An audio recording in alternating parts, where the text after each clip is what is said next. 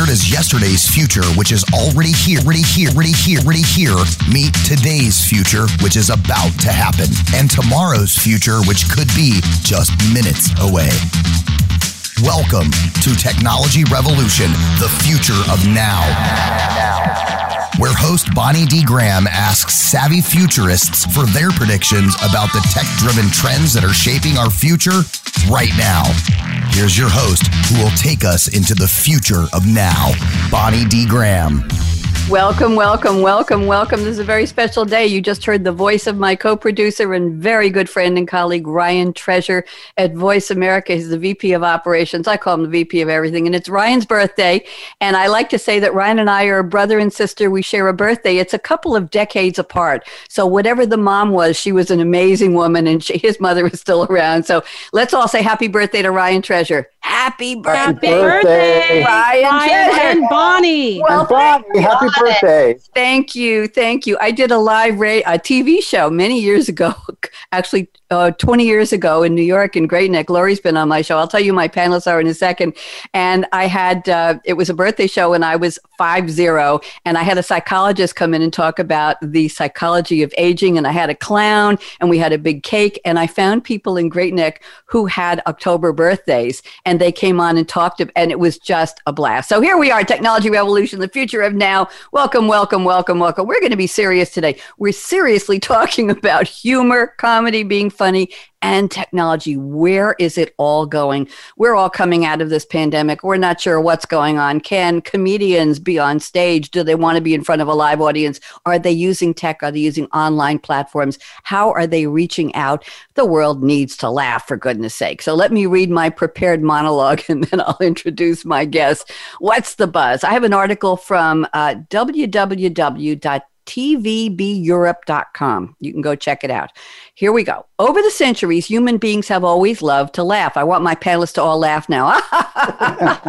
There we go. Okay. We can imagine jokes being shared by our cave-dwelling ancestors about the two woolly mammoths. You heard the one about the two woolly mammoths walk into the... No, I didn't hear it either. Today, comedy is shared with a vast audience by world-famous, arena-filling comedians. Comedy is part of human culture. And comedy is also perpetuated and perpetrated by people we've never heard of who are really, really, really funny. So I'm continuing with the quote. There seems to be more comedy than ever. There are local comedy clubs. There's the Edinburgh Fringe, YouTube, comedy series, Hollywood movies. However you like your comedy served up, there's probably a source that's catering to your taste. And your availability and your preferred venue. Let's add that in. One more quote from this article. Still some key challenges. For all but the very top tier of acts, it's hard to make a living. Comedy has always lingered slightly in music's shadow in terms of new media.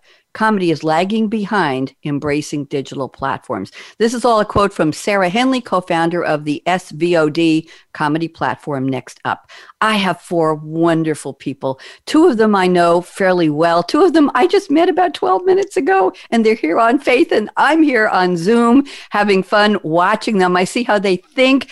Two of them are wearing hats. Two of them are not. One is in front of this luxurious poolside castle. It's an estate, and one of them in this very rustic home. And I know he just had quiche for breakfast. So let me tell you who's on with me today.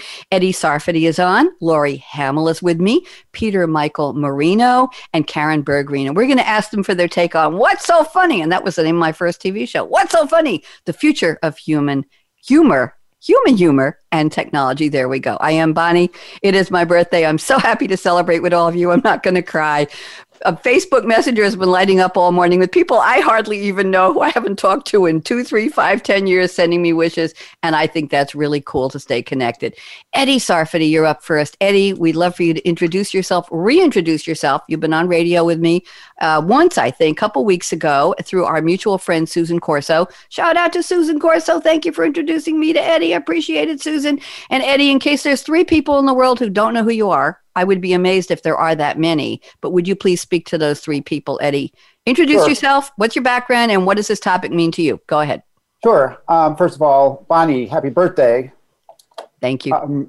I'm Eddie Sarfati. I've been a professional stand-up comic for the past 20 years. I'm a writer as well, and I run comedy workshops around the country.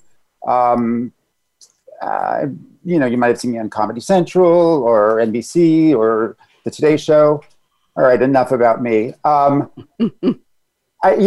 Technology is just so everywhere, more than we could have ever imagined, and it will be more than we're imagining now.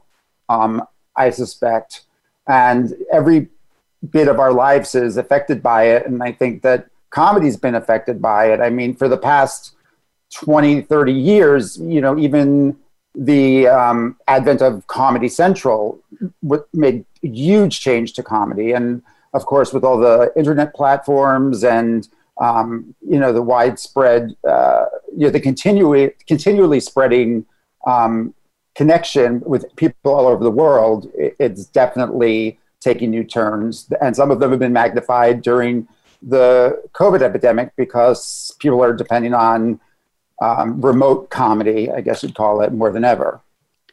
Thank you, Eddie. Very, very happy to have you here. And I'm glad you are safe and well. And we did enjoy watching you enjoy your quiche. You said it was, what did you say, goat cheese and spinach? Spinach, pepper, potato. I wish you had enough for all of us, really. I'm a little hungry. We're not quite at that.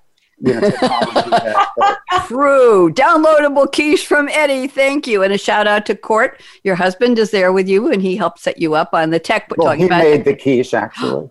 Well, Court, thank you for the quiche. I appreciate it. Lori Hamill is up next. I have to tell everybody, Lori was on my TV show. She was shall we say, an online dating advocate. She was working with a woman named Dr. Diana, and Lori and Diana came on my TV show, Something to Talk About, many years ago. It was many years ago. So I moved here to Durham, North Carolina, and I'm at the gas pump filling up my sports car, about a year and a half ago, and a little video comes up on the pump, and it's an insurance ad. And there's Lori Hamill. So I'm filling up the gas, and I'm saying, I know that lady. It's Lori. So I reconnected with Lori, and she's been on this show a couple of times. We talked about pet adoptions, right? Digital remote pet adoptions, and she's been on other shows with me. So Lori, I'm thrilled to have you back. Love the hat you're rocking. Lori, in case there were 2.3 people who don't remember you, shame on them. Why don't you reintroduce yourself? Lori Hamill. Hi, I'm Lori Hamill. Thank you so much, Bonnie, and happy birthday. I hope we get to sing happy birthday to you later in the show. Anytime, just break right out and sing. It's okay. Happy birthday to you. Happy birthday to you. Happy birthday, dear Bonnie and Ryan. Happy birthday to you. Thank you. That was lovely. Thank you, Lori. I'm very, very flattered. I don't usually talk about it, but why the heck not? And I would have baked for all of you, but it would have been hard shipping them in time. Lori, let's introduce you. Go ahead. That was lovely. Well, here's a cupcake that my husband knitted. So how about that? That's good for online, right? No calories. My name is Lori Hamill. Thank you so much, Bonnie. It was a pleasure to be on your show, the live television show. I think we did one called Funny Ladies. Yes, we did. Yes, we did. And also here on the radio. And I'm thrilled to be here. I'm originally from North Dakota. I live in New York City now. I know it seems a long way away, and it is. But my dreams were to be an actress. And so my dream came true with being on Broadway with Mamma Mia, and also did the national tour. And then after that, it was like, hey, what else can I do? So I've been doing a lot of fun television, things like 30 Rock and Samantha Bee and Master of None, The Onion, The Colbert Report, Patriot Act, which was actually just canceled recently. But anyway, I've had a lot of fun on TV, and now I'm trying to go into drama on television, which has really been fun too. Got to do Jessica Jones and do my own stunt, which was amazing. But I love comedy. And Peter Michael Marino, who's also on the panel, and I created a few years ago, Margot Rose Reports, which was, he was the producer and director of that. And I actually played Margot Rose Ferderer, the clueless yet relentless reporter for New York 2. So anyway, I love comedy. Technology, it's interesting how things happen in translation. Years ago, I was with a show called Forbidden Hollywood. I was with both shows, but we were in Osaka, Japan, and they had the super titles up, and I was singing a parody lyrics to a Barbra Streisand song as Barbra Streisand. It was My Man. And for some reason, I messed up and I started singing the real lyrics, but they were watching the super titles, which were in kanji. So they were laughing to the jokes that were being put up on the, super titles while I was singing like a doorknob, the real lyrics. So it's one of those things, translation. It's like, what are you giving to people that they are able to accept and react to? And then what's really happening behind all that. So I think what it is, to me, what's so interesting about this comedy topic that you've chosen today is how do you get the funny into being remote when you're removed? So I'm really interested to hear what everyone has to say today. And thank you so much for having me here. Oh, Lori, absolutely delighted. When I was studying stand-up, because I did it for a few years in New York, I studied with Steve Rosenfeld's American Comedy Institute, and I debuted at Caroline's. Everybody remembered Caroline's, with about 10 newbies. And the bookends were a professional opener and closer. And we had to invite our families, our friends. They had to pay to get in, just like regular. A couple hundred people there. I think we had 5 minutes, 4.5 minutes on stage, the blue light, the whole thing. And I was scared out of my mind, but I did it. And people came up after and thanked me and told me they related to I said I was a born again divorcee and the V word, never mind. And it was just really, really fun. I had a corsage on. I'm celebrating 21 years of being divorced. And women came up after the show and said, nobody ever talks about that. You're so brave. And it was funny how it related. But what I wanted to say was comedy is so culture based. I think you can all agree with that. The references have to be, as Lori said, to the audience. And when you have remote, think about that. You don't know. You're not in front of an audience. You can't see, hey, who's from Long Island? Who's from New Jersey? Sorry about that. You can't get the flavor for it if it's a remote online audience. You don't know. So I guess there's always the risk of it doesn't hit, that it offends in a specific cultural way. There are all kinds of new challenges, but I want to go on and introduce the other two guests, and then we'll get into it. Peter Michael Marino here via Lori Hamill. Peter, delighted you are rocking a hat too, and welcome, and let's meet you. Go ahead, Peter. Thanks. Yeah, you can just call me Pete. It's very complicated that I have three names. Lori gave me a great lead in, actually, because we were doing this Margot Rose Federer television show, shooting it in Times Square and in the studio and all this stuff. We had no idea what the audience was how they were going to respond, but we created comedy. From what I hear, there's been quite a few comedy shows that have been playing on television and movie screens forever, where they didn't know what the audience was responding to. So I don't think we're doing anything that different in the world of comedy, although I know stand-up comedians probably feel a little differently about that. I kind of jumped on the digital performing thing. March 18th was my first live show, and I insisted on doing it on this new thing called Zoom. And I had 80 people from around the world, everyone with their microphones on and their screens on. And I had a screen manager in case somebody was eating their quiche during the show. And it worked. I was doing a one-man comedy show called Desperately Seeking the Exit, which I did in Edinburgh for many years and all around the world, which is the true story of my experience writing the West End musical Desperately Seeking Susan, which was a huge flop, and then opened in Tokyo, going back to Lori. I'm looking at you as if I can see your square, which opened in Tokyo and was a big hit. So that was a comedy in itself. Yeah, I've done about 50 online live interactive shows since the pandemic started. So I'm not missing any comedy at all. And Peter, what about the culture thing? You say people have their microphones on. Are you connecting with everybody? Is it something that is flowing naturally for you? Yes.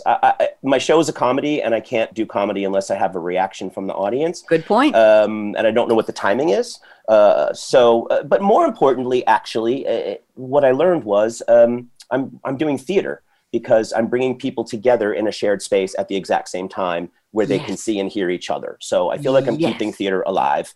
I love this technology, and I'm a get off my lawn old man kind of guy. So I just adapted. Am I supposed to talk about what I did, what I've done? I don't even know. Just another minute, because I want to get to Karen. Just another minute. We're enjoying meeting you. Go ahead. Well, I've been doing a show called Show Up Kids, which is a semi-improvised interactive show with kids all around the world. which is an adaptation of my adult show called Show Up, which is an improvised one-man show that makes fun of one-person shows and improv shows, and also dives into mental health topics, because of course. I produced a bunch of stuff, including Gary Busey's one-man Hamlet as performed by David Carl, which was a big hit in Edinburgh and at the Chicago Shakespeare Theater. And I was in Stomp for 5 years playing, quote unquote, the funny guy. Peter, it's too bad you have no experience in comedy and you're such a newbie, and we're so happy that you're so brave to show up today and talk like a wannabe. I want to do this. Peter, Laurie, thank you for bringing Peter. This is great. I'm so impressed. And when you said having a live online audience with their mics on, it's theater. You're right. What do you think we're doing now? Right. This is supposed to be a technology show. Well, we're having a good time. I think this is a little bit of performance theater, the five of us talking and engaging. I've been doing live radio professionally for almost 10 years. I have 52 radio series. I have launched, produced, and I have hosted every single one of them, sometimes 250 live shows a year.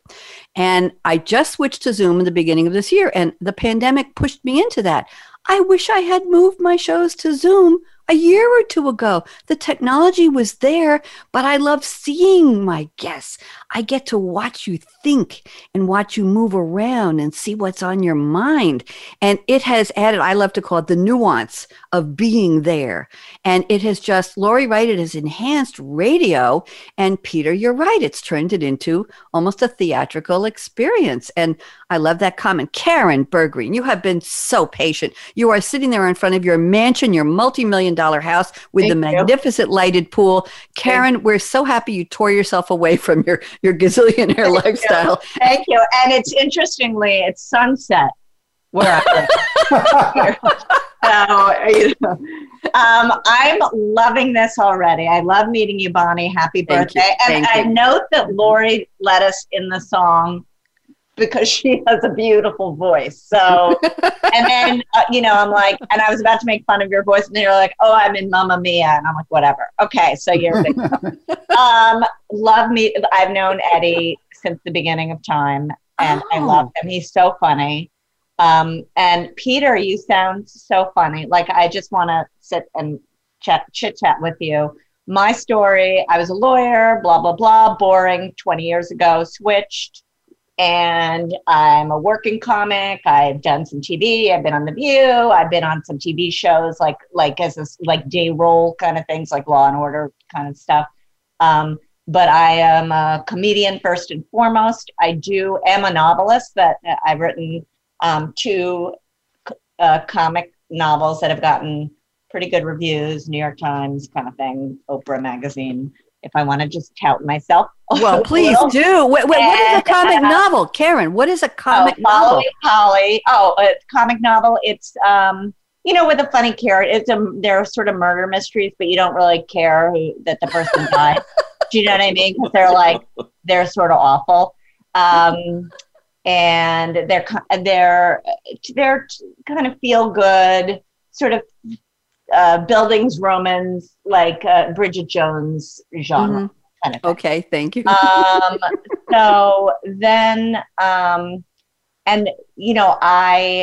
have been teaching stand-up for almost 15 years, and I teach with Manhattan Comedy School, which is a competitor to your where you went to. Right, Steve Rosenfeld, right. And I've been teaching for really like twice.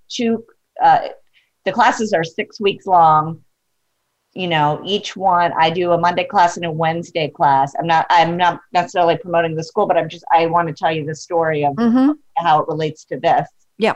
And I do them, like we don't take like Columbus Day off. Like I've been doing this for so long.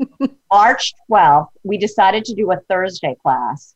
It was going to start on March 12th. And the night before was when Tom Hanks said he was sick.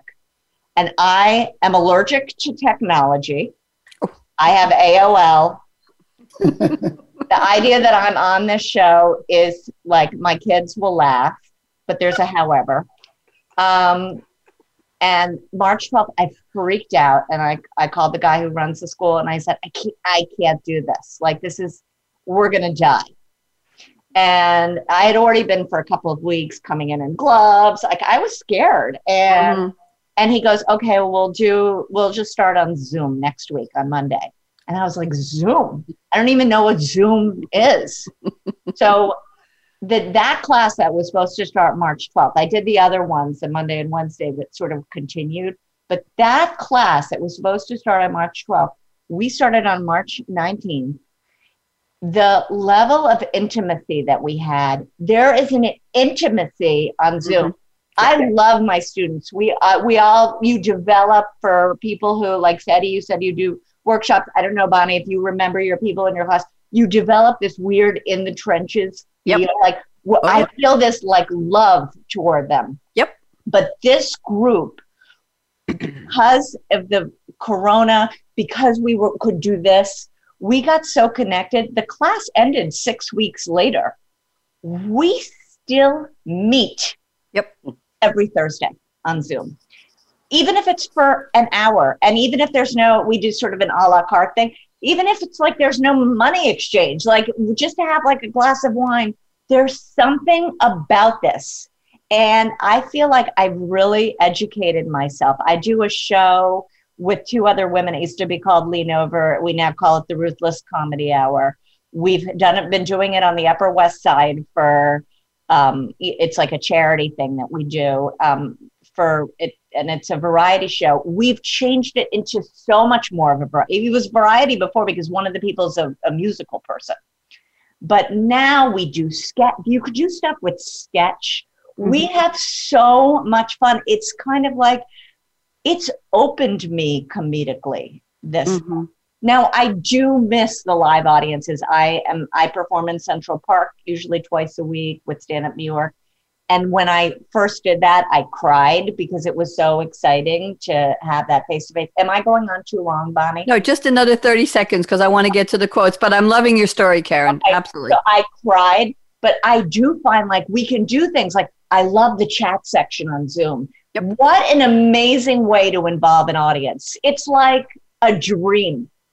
And then we can talk more in the individual things, but I love meeting you all. Thank you, Karen. Fascinating. So you were what we used to call, or we do call, a Luddite. You said you allergic to technology. You didn't want to do it.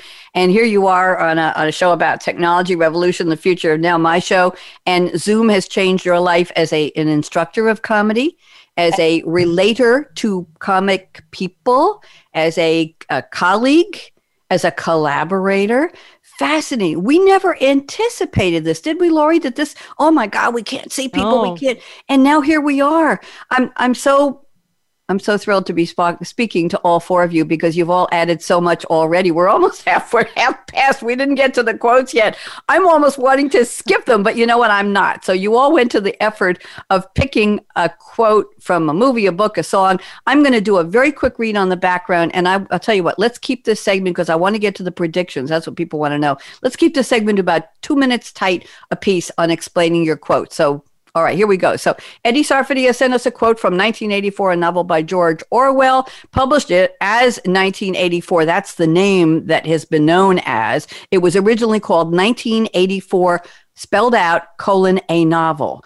It's a dystopian novel by English novelist George Orwell, published in 1949. It was his 9th and final book, and it centers on the consequences of totalitarianism, mass surveillance, and repressive regimentation of all people and behaviors within society. I'll leave it alone. Here's the quote. If you want a picture of the future, imagine a boot stamping on a human face forever. Eddie, rescue us. How does this relate to comedy? Go ahead, Eddie. Ouch. Yeah, I noticed after I sent it in that it was very different from everyone else's quote. But I think it's influenced by, what's happening with technology now. I think maybe I would tweak the quote to say, a boot trying to stamp on a human face. Okay. But, all the stuff that's going on right now with disinformation and the collecting of data from people, it's frightening. And I think that we're unaware of it, and we're unaware of how technology is influencing our behavior and our beliefs and so forth. And since comedy is so, it's emotional. I mean, good comedy is about connection. It's got to have an emotional content. It's got to be more than just clever. And, all the information that's collected, if you watch a comedy show on the internet, they're measuring how long you watch it. They're measuring what time you watch it, what kind of comedy appeals to you. And we've all heard stories about, cameras secretly recording us. And, just in the future, I think those tools can be turned against us. And comedy, because it's so emotional, is a great way to influence people, influence people emotionally. And you're unguarded. When you share a laugh with somebody, it's like a moment of intimacy that you allow yourself, that's safe, in a way that intimacy based on any other emotion isn't. So, that's why it's easy to use comedy to get unpleasant news across, or to keep people's attention to things they'd rather not be, worrying about. In all the studies that they've done comparing, Jon Stewart's audience, for example, to people who watch CNN, the Jon Stewart people always end up being much better informed about what's going on. And I started thinking, well, what if Jon Stewart had some nefarious goal and feeding us information on, that we were willing to accept from him or whoever because we feel connected, we feel bonded to him because he's making us laugh.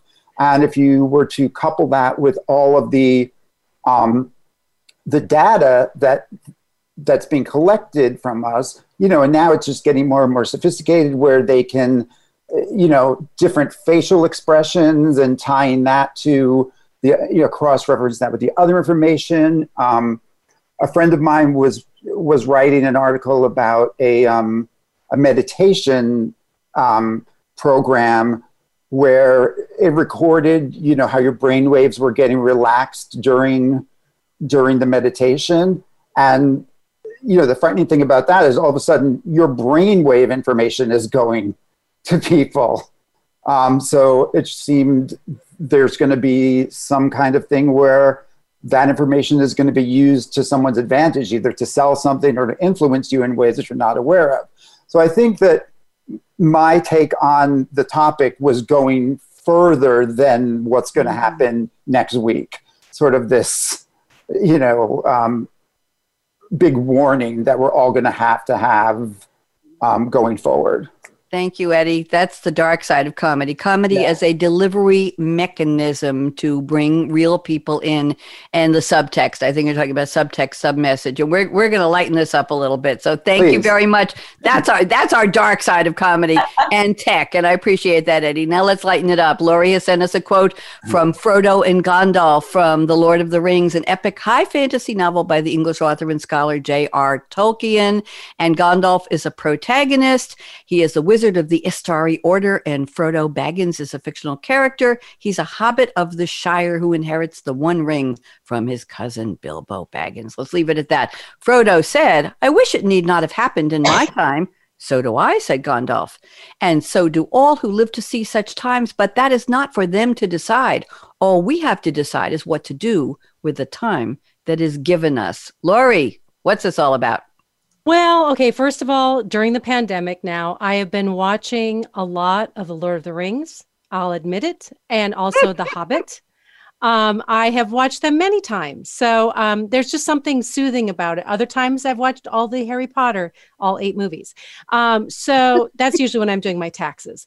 But this is what's happening for me is that, you're watching these shows and there's these kernels of truth in it. And I just felt like, when Gandalf said that about, all we have to decide is what we're going to do with our time that we are given. And I was thinking about that because I've been trying to really use this time during the pandemic to learn and doing everything I can. Like Karen was talking about, getting excited about Zoom. I've been taking classes, teaching classes, and it's just been a great way for me to actually deepen my understanding of some of the topics that I love, including, performance, voiceover. And I just feel like it's just important for us to just say, this is what I got. What am I going to do with it? Got lemons, make lemonade, that kind of thing. So that's something that I've been trying to incorporate into my daily plan. I make a list of everything I'm going to do that day, and includes getting outside and getting a great walk and being just uplifted by that. So that's where that quote comes from. And I do love watching The Lord of the Rings. Thank you, Lori. And I'm watching some new comedy types of shows on Netflix. And unfortunately, the new series only have 6 or 8 or 10 episodes. So I have devoured Sisters. I have devoured The Duchess. I have devoured Girl Boss. I have devoured Emily in Paris. I can get a series done in 2 nights. Late at night, and I'm like, what am I going to watch next? So I'm just going through over and over. The binging is turning into, what the heck am I going to find next? It's a constant quest. I think I need to go with something a little more traditional, like what you have. Let's go on, Peter Michael Marino. Pete, he said I should call him Pete. Okay, Pete. Pete has a 3-word quote, and it is from a song by Blondie. Everybody remember Debbie Harry? Da da da da da da da da. I remember that one. The lyrics by Christine and Debbie Harry. Dreaming is a song by the new wave band Blondie, released in 1979. Well, that was a couple of weeks ago. The opening track from their 4th album, Eat to the Beat. And it was inspired by ABBA's hit single, Dancing Queen. Everybody knows that. Here is the quote. 3 little words. We love the short quotes. Pete, dreaming is free. Pete, where'd you find this? And what does it have to do with our topic? Go ahead. Well, the song "Dreaming" is the opening number of my failed musical, so I heard it a lot. But it really, I don't know, it just resonated with me forever. That you can just dream about, think about, and plan whatever the heck you want to. It's no one's charging you to do that. No one's getting inside your brain, stopping you, and I really think that, like I mentioned, going to the Edinburgh Fringe, I've done it like 6 or 7 times, which is not free. Edinburgh Fringe is very expensive. But I was exposed to so many comedians and just all kinds of artists who clearly had dreams of wacky, unbelievably original, how are they going to pull this off shows? And then they made them happen. And I definitely became a better artist and a more creative artist and probably a funnier artist just from witnessing other people's dreams come to life. I kind of coach people a lot on different things. I mean, I coach people on PR and marketing and solo shows, but it winds up always being some kind of psychological thing instead, I missed that life coach boat, darn it. And I'm not getting on it because that's just so obvious right now to do that. Just feel free to dream and then feel free to make mistakes. I think it was Bill Irwin said that comedy is someone in trouble trying to get out of trouble, which to me is any creator who's trying something new is clearly going to get in trouble. And the human part of it is we relate to them trying to get out of that trouble. So, I never thought I'd be doing a kid show. I mean, Lori's known me forever. You never would have thought I was going to be doing a kid show, but somebody offered me money to turn my show into a kid show. So I said, money, yes. And thought about it, and then just wrote it. And then now it's a show. I mean, I'm doing one today after this in my studio, which used to be my office. And now it's a freaking children's studio. There you go. So just dream. Yep. Keep dreaming. Dream on. Matter of fact, I'm a drummer now. Lori knows that I call myself a chick drummer with little red suede booties, and I have my own band. And the first song I played about 8 weeks after I started drum lessons was Dream On by Aerosmith as part of an adult band at the School of Rock where I was taking lessons. And they said, okay, you want to be in the band? We're performing in 6 to 8 weeks. You're going to be on stage at Motorco in downtown Durham. Good luck. And I said, oh, It wasn't my kind of music. I don't know what I was doing. And I got on stage and there's an audience of about 150 people in this big stadium-like building. And I thought, I've done stage work. I've done bachelor auctions. I've produced and hosted TV and radio for years, but I've never been on stage with a pair of drumsticks. Dream on. I'm sorry for the sidebar, but it was so funny. And the most amazing thing happened. We finished the song and I'd been in rehearsals with the band for weeks, twice a week. And one of the guitar players, the lead guitar, just before the end of the song, turned to me, lifted his guitar up like this, and he and I locked eyes, and he came down on the last note as I came down on the last crash. It was the first time. He never did that in rehearsals. And we went, boom! And I just jumped up. I was screaming, yay, yay, yay. It was so dream on. Yes, dreaming and all kinds of it. I'm sorry for that, but you just brought back the memory. Thank you, Pete. You're welcome. Karen, we have got a quote from Sarah Dessen, the author of Saint Anything. It's actually from, let me just read a little background because I have never heard of her. And she's in Chapel Hill and I'm in Raleigh, Durham area. And she waitressed at the restaurant, The Flying Burrito in Chapel Hill while launching her writing career. She wrote during the day. She waitressed at night. She quit her job after her first book was published that summer in 1996.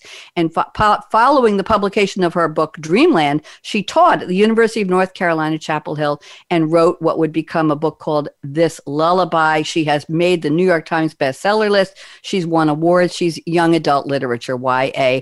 I had no idea. She's written 13 novels, and people call her a machine, Karen, because she just keeps pumping out these award-winning books. I got to find her. So anyway, here is the quote. The future was one thing that could never be broken because it had not yet had the chance to be anything. Karen, that's beautiful. Talk to me. How did you find that? You know, I found that I was never even a Sarah Dessen reader. And I'm actually a really avid reader. But I read, there was a big controversy involving her, I think like a year or two ago, because somebody was up for I don't know if it was something, it was not the Booker Prize, but it was some major literary award.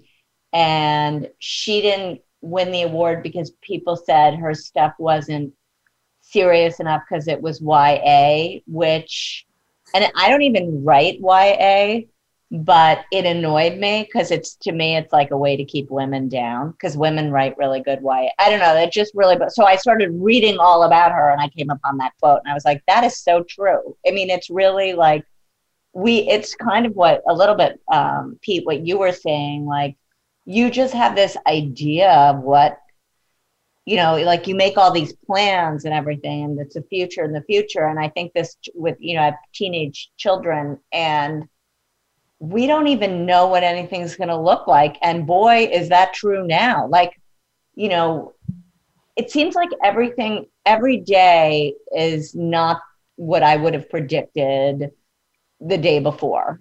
And it is, I'm trying to embrace it instead of looking at it from a dystopian way. I'm trying to look at it as a little bit of an adventure because you have two choices.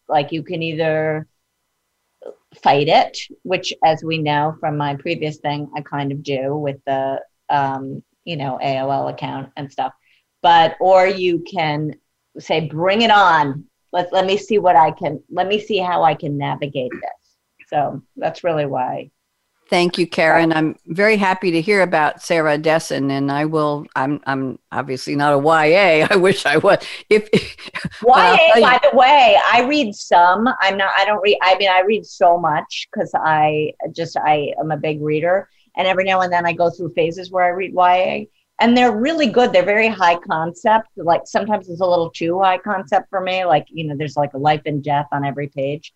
But they are really engaging, those books. I mean, the reason why they sell so well is they're so dramatic. There's kind of like a soap opera aspect to thank you. Very interesting. I was going to say that I'm not going to tell you what my age is today, but if I do dyslexia on my age, I'm a very young person again. We'll just leave that alone. So I've reversed the numbers. I told my granddaughters I'm close to their age again, and they didn't say anything. Okay, so let's go to predictions. This is going to be really tight. Let's take 1 minute each for each prediction because I want to see how many we can get. So keep it tight. Eddie Sarfati, I'm looking at prediction number 2. This is fascinating. You say, due to the spread of communication technology, audience size is continually expanding. Since there are over 7,000 languages currently spoken around the world, and probably more coming, the demand for physical and visual comedy, which doesn't rely on spoken words, will increase. Eddie, 60 seconds. What does this mean? Go ahead. Fascinating. Well, I think it means, I think I described what it means. If people want to reach as many people as possible, and if the internet, is a commercially for-profit driven medium, then, it pays to invent products that are going to be appealing to the widest number of people as possible. And, comedy can be very specific, very local. I mean, I don't know, Seinfeld appealed to the US, which surprised everyone. They thought it was just going to be sort of this New York, East Coast kind of appeal, but is it going to appeal to, Sherpers in Nepal? Is it going to appeal to, people in the rainforest in New Guinea when they get internet next month? Probably not. And I think it's just a cost effectiveness thing.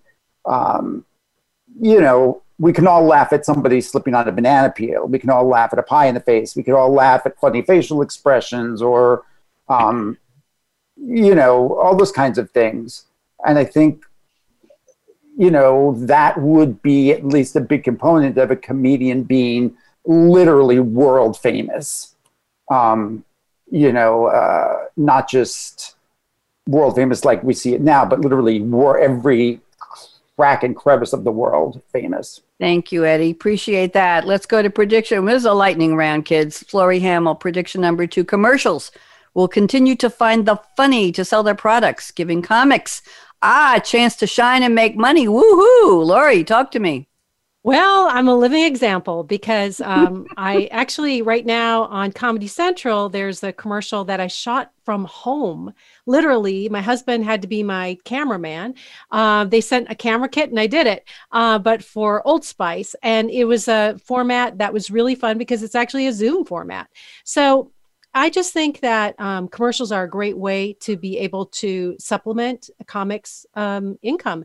And also, I want to say that, commercials love, especially for the auditions, improvisation. And that's such a big part. I love improv so much. So I think that there's just like an unpredictability in that. And I think people really respond to it also when they're watching the commercials. I love being a part of it. And Lori, I studied improv with Michael Gelman from Chicago Second City in New York many years ago. And there's something about good improv. You watch Whose Line Is It Anyway? You watch those shows on TV, and you know what most of the people who don't understand how it works say, oh, somebody wrote the script. They just memorized the line. Nobody believes you can be that clever and funny by the seat of your pants spontaneously. The viewers think it had to be. And I understand that Robin Williams would change his comedy routines for each audience. Everybody thought it was so fresh and alive, but he delivered it differently, a little bit differently. There's that thought on improv that responding to the moment or to the character or to the line, it reels you in and you come out with something that engages the audience. Nobody believes that people can really do that. That's what I find fascinating about really, really clever improv. Pete, let's go to you. Prediction number 2. Performers will create new forms of comedy, embracing all that the worldwide digital access affords. What kind of new forms are we talking about here, Pete?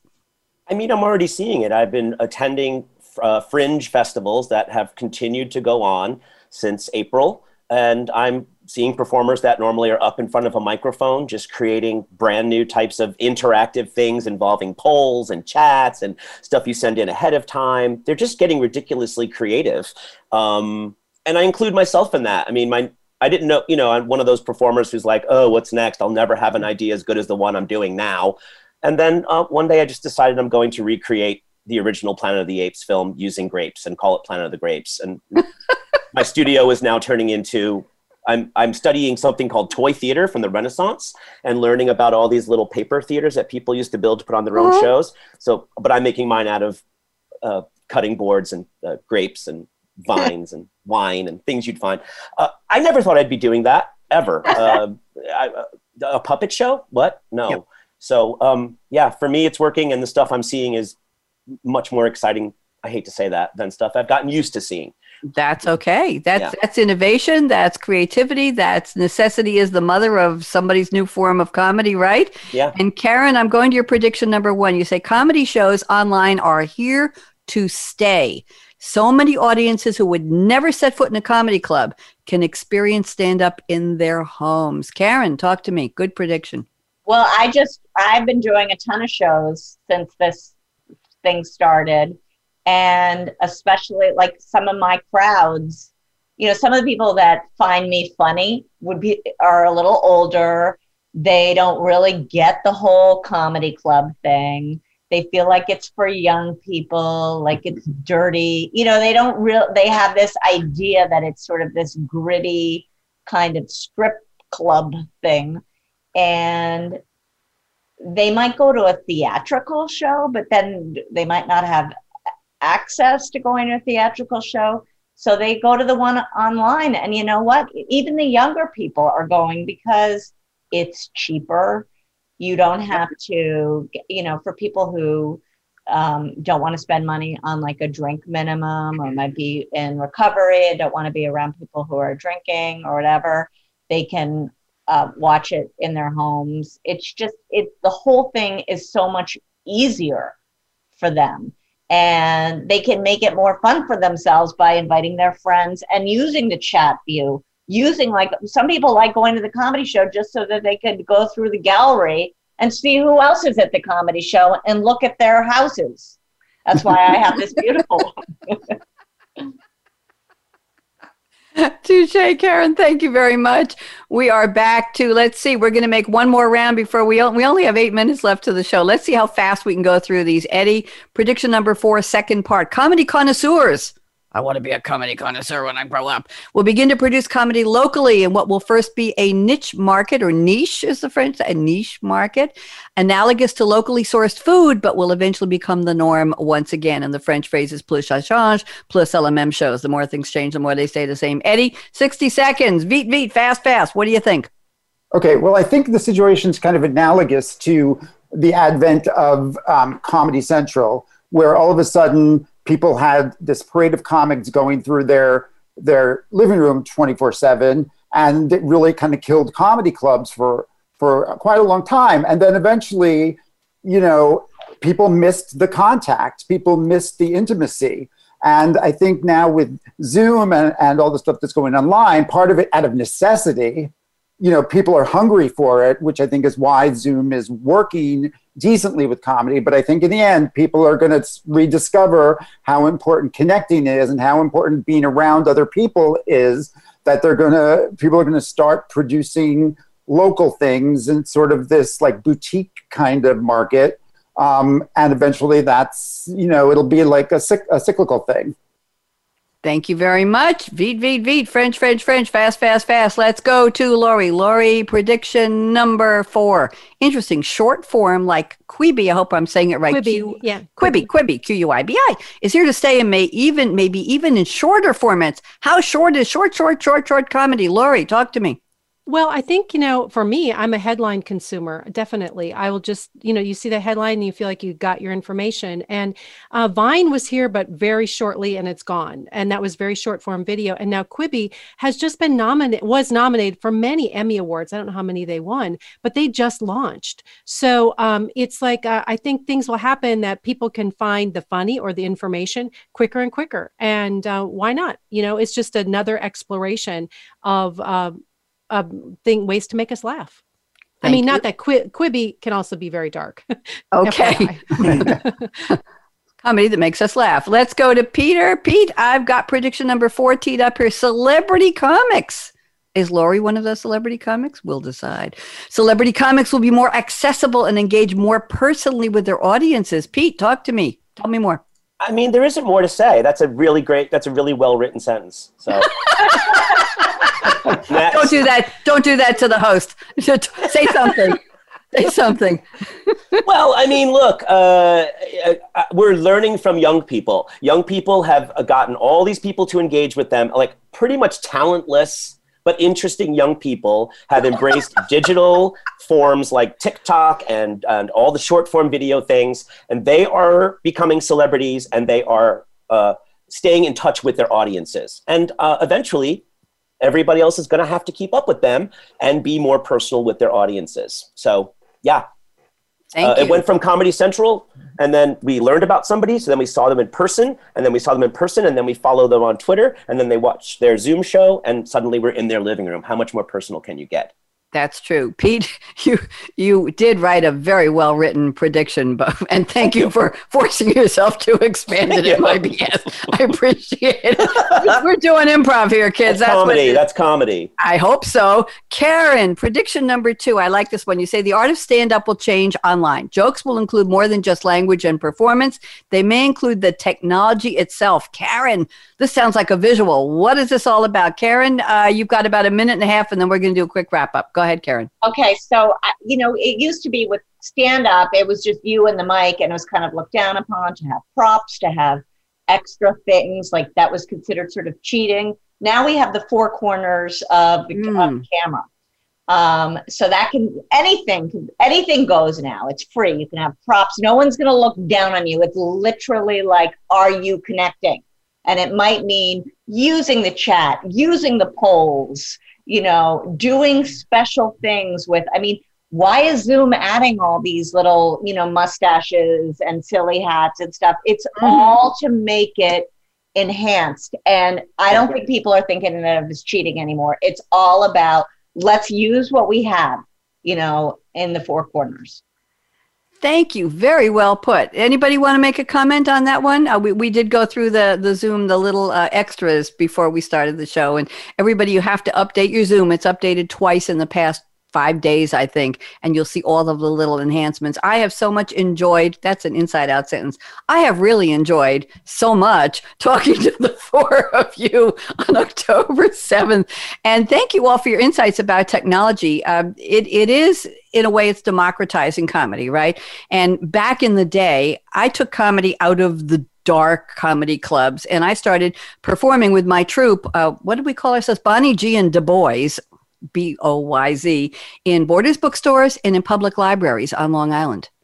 And it was interesting because I didn't want just to do it in places where people had to go and it was smoky and they had to pay and it was a big deal. I want to take it to other audiences. So maybe I was ahead of my time. I don't know. I think a lot of people were doing it.